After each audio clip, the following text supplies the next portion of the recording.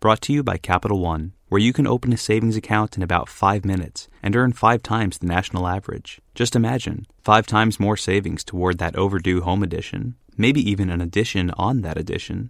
This is banking reimagined. What's in your wallet? Capital One, N.A. member FDIC.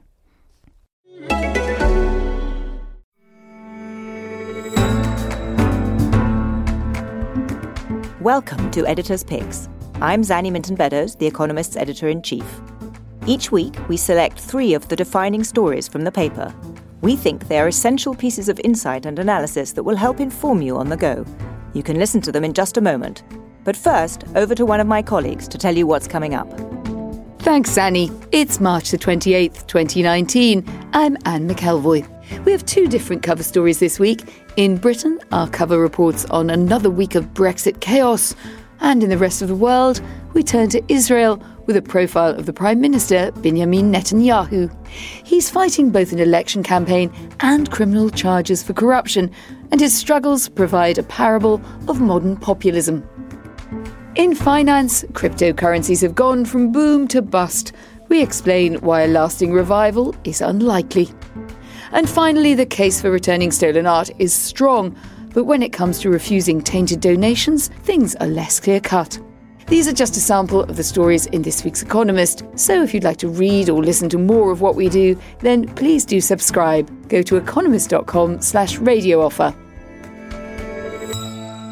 First up, Israeli politics, and King Bibi shows the strengths and weaknesses of modern populism. His devotees call him the magician, the winner, and the ultimate accolade, Melech Yisrael, King of Israel. Benjamin Netanyahu is Israel's most gifted politician in a generation.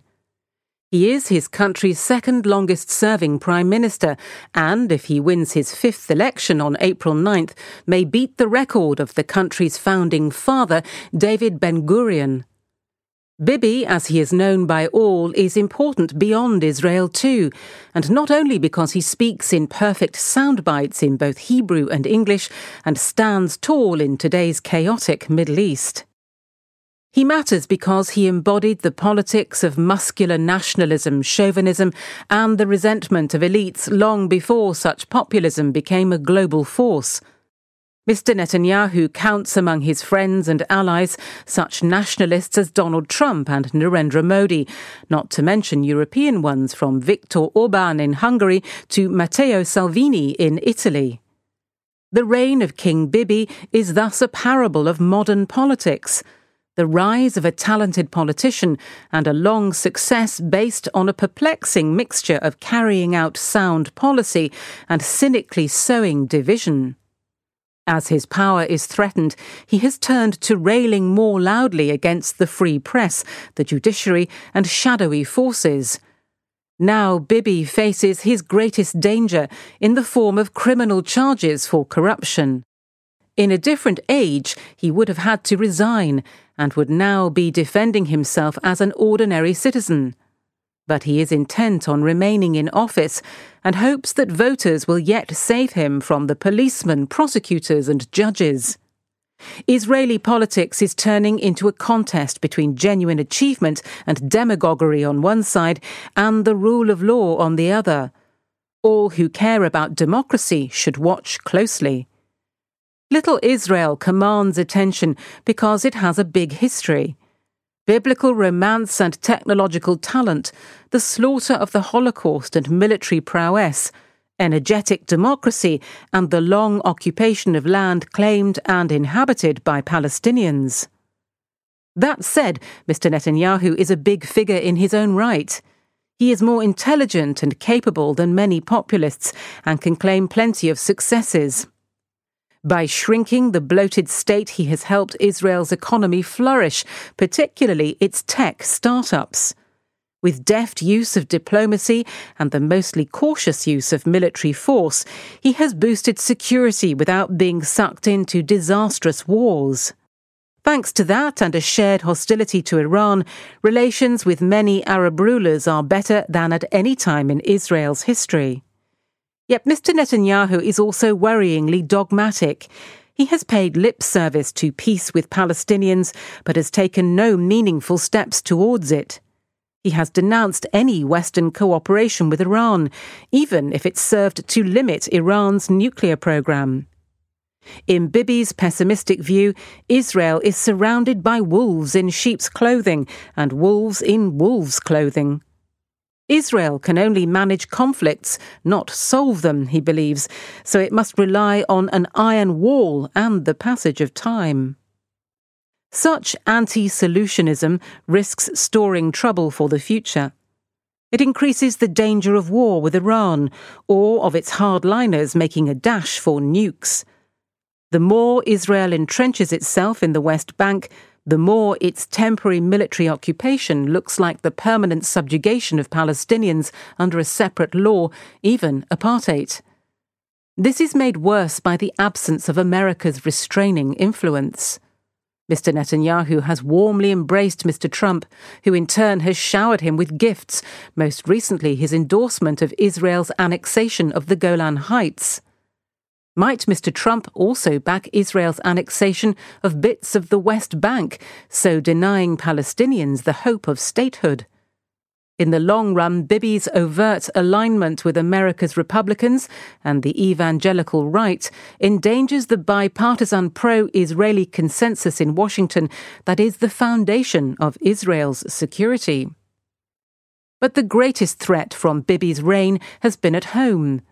He has kept power not just on the strength of his record, but also by seeking political advantage at the cost of eroding Israel's democratic norms.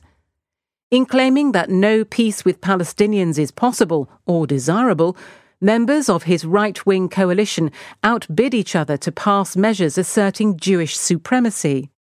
Mr. Netanyahu pushed for an electoral pact with the hitherto untouchable far-right Jewish power group, which wants to annex all the occupied territories and encourage Arabs, including Israeli citizens, to leave. He has played us and them politics for so long that he has exacerbated the country's many schisms between Jews and Arabs, diaspora Jews and Israelis, Western Ashkenazi and Eastern Mizrahi Jews, and secular and religious ones. By casting himself as uniquely able to protect Israel against its enemies, he often treats those who say otherwise as wimps or traitors. Mr. Netanyahu and his friends denounce as backstabbers any Jews who stand in their way. The free press peddles fake news. Political opponents, even the generals who pack the new blue and white opposition party, are in cahoots with the Arabs. Bibi has flirted with the conspiracy theory beloved of anti-Semites that George Soros, a Jewish billionaire, is plotting to undermine nationalist governments around the world. The corruption charges against him, says Mr. Netanyahu, amount to a blood libel, a vile medieval canard that accused Jews of mixing the blood of murdered Christian children in their Passover bread. Yet the police chief who investigated the charges and the Attorney General who ordered his indictment were both hand-picked by Mr. Netanyahu. His allies want a law that would grant a Prime Minister immunity from prosecution. Israel is an outlier among Western democracies. It was born as the state of the Jews. Zionism and Palestinian nationalism claim the same land. Israel must contend with a genuine other and existential threats, not the bogeyman invented by populists elsewhere. The left, in disarray in many countries, suffered a body blow in Israel because its attempt to negotiate a land for peace deal with Palestinians collapsed into bloodshed. Yet precisely because of these pressures, Israel offers an important test of the resilience of democracy. On April 9th, Israeli voters face a fateful choice: re-elect Mr. Netanyahu and reward him for subverting the independence of Israel's institutions, or turf him out in the hope of rebuilding trust in democracy and aspiring to be a light unto the nations. What do bioscience and big data have to do with Iowa? More than you probably think. Iowa invites you to discover career opportunities in today's most cutting-edge industries. From startups to establishments, businesses across the state are pairing new technology with daring ideas, investing in bold visionaries, supporting driven doers, establishing the workforce of tomorrow today. This is Iowa. Don't limit your dream job to the imagination. Make it happen here. Explore Iowa for yourself at thisisiowa.com.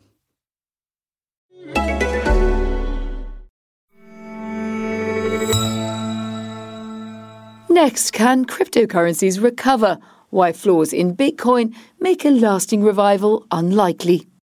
Be more Brenda, said the ads for Coin Corner, a cryptocurrency exchange. They appeared on London's Underground last summer, featuring a cheery pensioner who had apparently bought bitcoins in just 10 minutes. It was bad advice. 6 months earlier, a single bitcoin cost just under $20,000. By the time the ads appeared, its value had fallen to $7,000. These days, it is just $4,025. While the price was soaring, big financial institutions such as Barclays and Goldman Sachs flirted with opening cryptocurrency trading desks. Brokerages sent excited emails to their clients. The Chicago Board Options Exchange, or CBOE, one of the world's leading derivatives exchanges, launched a Bitcoin futures contract. Hundreds of copycat cryptocurrencies also soared, some far outperforming Bitcoin itself. Ripple rose by 36,000% during 2017. The bust has been correspondingly brutal. Those who bought near the top were left with one of the world's worst performing assets. Cryptocurrency startups fired employees. Banks shelved their products. On March 14th, the CBOE said it would soon stop offering Bitcoin futures. Bitmain, a cryptocurrency miner, appears to have pulled a planned IPO. Miners maintain a cryptocurrency's blockchain, a distributed transaction database using huge numbers of specialized computers, and are paid in newly minted coins. The speed with which the bubble inflated and then popped invites comparisons with past financial manias, such as the Dutch tulip craze in 1636-37 and the rise and collapse of the South Sea Company in London in 1720. Cryptocurrency enthusiasts like to claim a more flattering comparison with the 1990s dot-com bubble. They point out that despite the froth, viable businesses emerged from that episode. But the cryptocurrency fiasco has exposed 3 deep and related problems. The extent of genuine activity is hugely exaggerated, the technology does not scale well, and fraud may be endemic. Consider the overstatement of activity first. 10 years after their invention, using cryptocurrencies to pay for goods and services remains a niche pastime. Bitcoin is the original cryptocurrency and still the most popular. In January, Satoshi Capital Research, a cryptocurrency firm, declared that Bitcoin transactions in 2018 added up to $3.3 trillion, more than 6 times the volume handled by PayPal. But such figures include an awful lot of double counting, mostly related to the way Bitcoin handles change, says Kim Grauer at Chainalysis, a firm that analyses Bitcoin's blockchain. Strip that out and Chainalysis reckons that Bitcoin accounted for around $812 billion of genuine transfers of value. Of that, Ms. Grauer reckons, only a fraction was used to buy things. Around $2.4 billion went to merchant service providers, which handle payments for businesses, a piffling sum compared with the $15 trillion of transactions in 2017 on Alipay and WeChat Pay, 2 Chinese payment apps. Darknet markets, which sell stolen credit card details, recreational drugs, cheap medicines and the like, made up $605 million, and gambling sites $857 million. Most of the rest was related to speculation. Even for speculators, business is less brisk than it seems. Wash trading, in which traders buy and sell to each other or themselves to create the illusion of volume, is widespread. Bitwise Asset Management, a cryptocurrency fund manager, analysed 81 cryptocurrency exchanges for a presentation on March 20th to the Securities and Exchange Commission, an American financial regulator.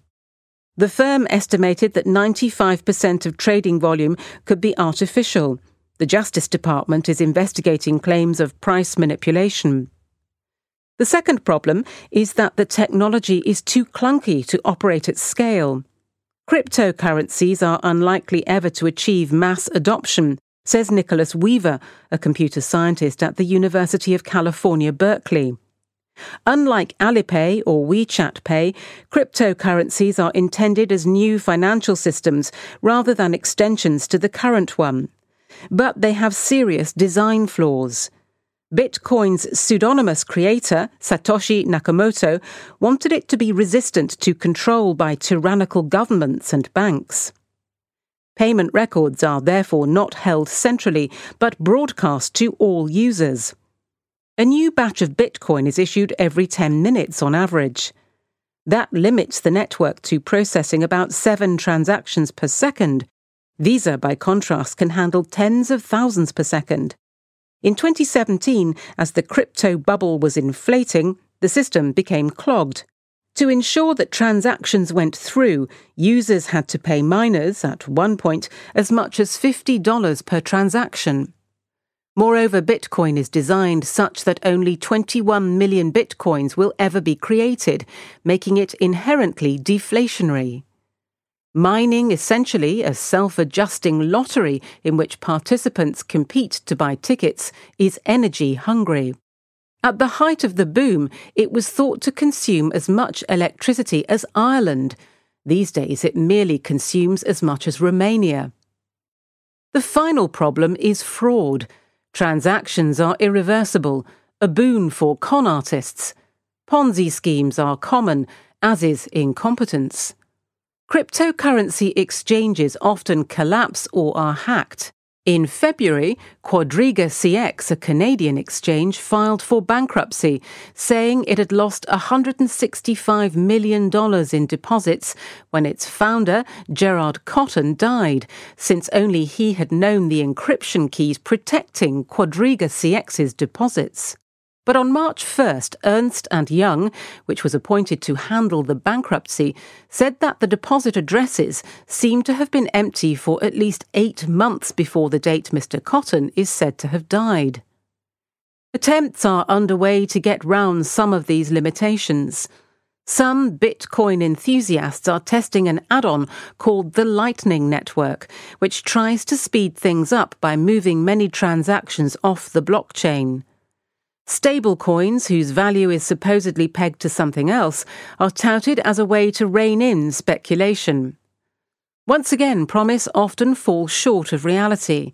On March 14th, Tether, the most popular stablecoin with $2 billion worth in circulation, said that it might not be fully backed with dollars after all. None has achieved even Bitcoin's limited take-up.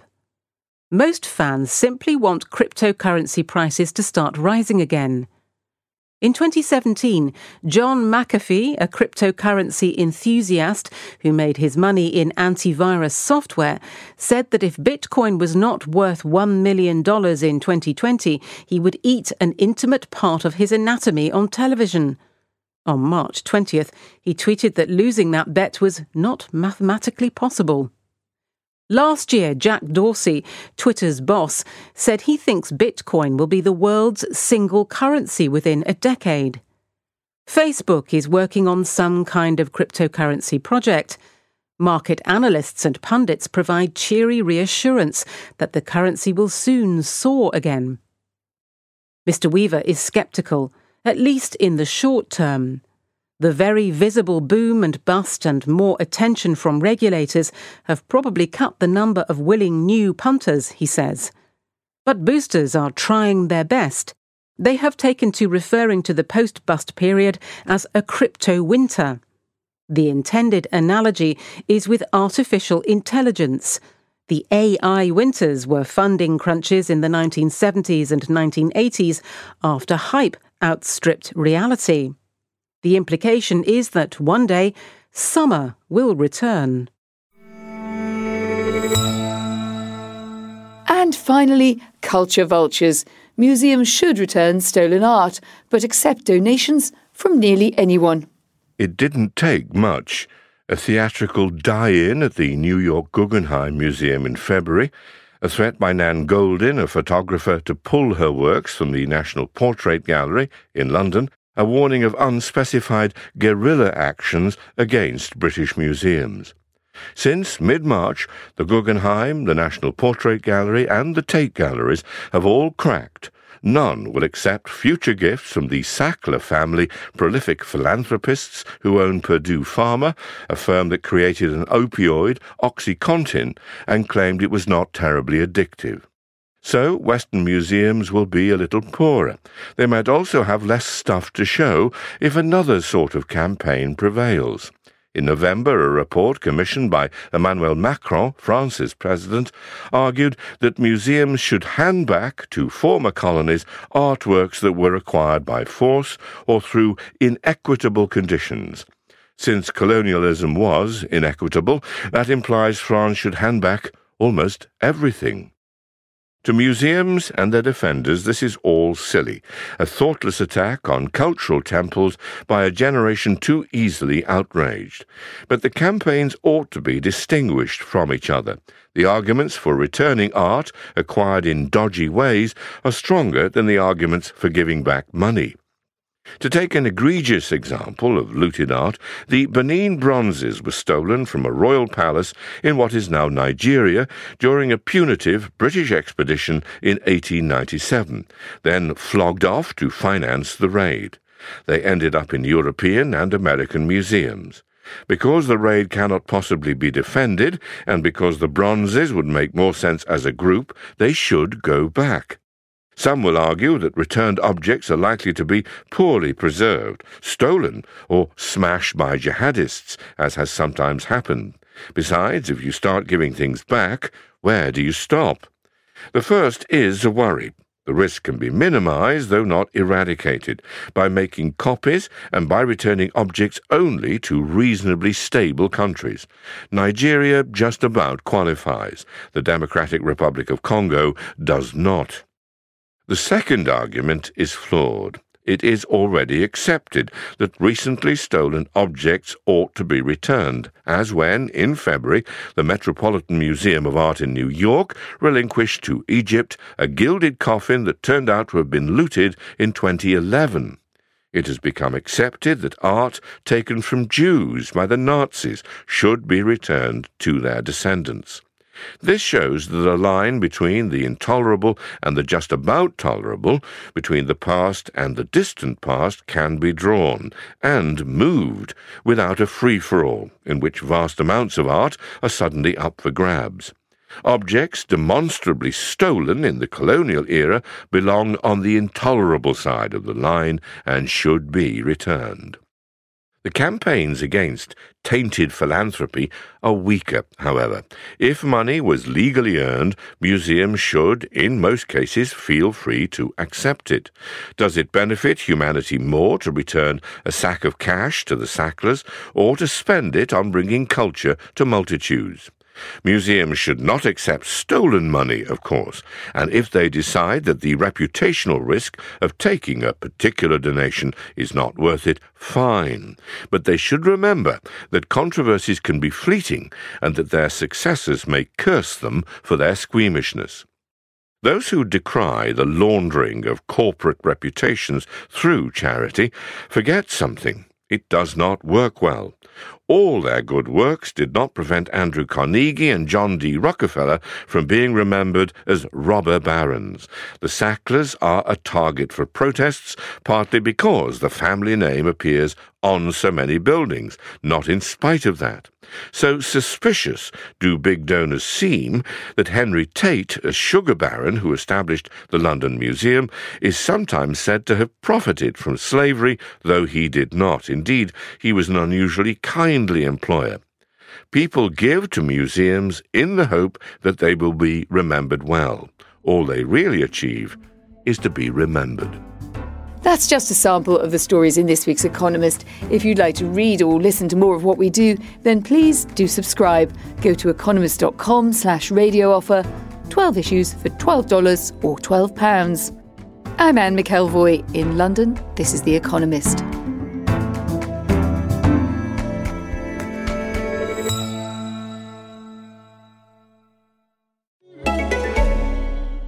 Upwork has the world's largest network of independent professionals. Let me just close this real quick.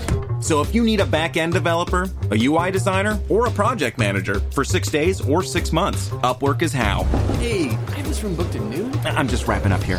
Upwork professionals have the flexibility and capability to work from anywhere. Yeah, it's 12:01. Okay, it's all yours. Which is nice if you're already low on conference rooms. Plus, they're proven, rated, and reviewed. When you need in-demand talent on demand, Upwork is how.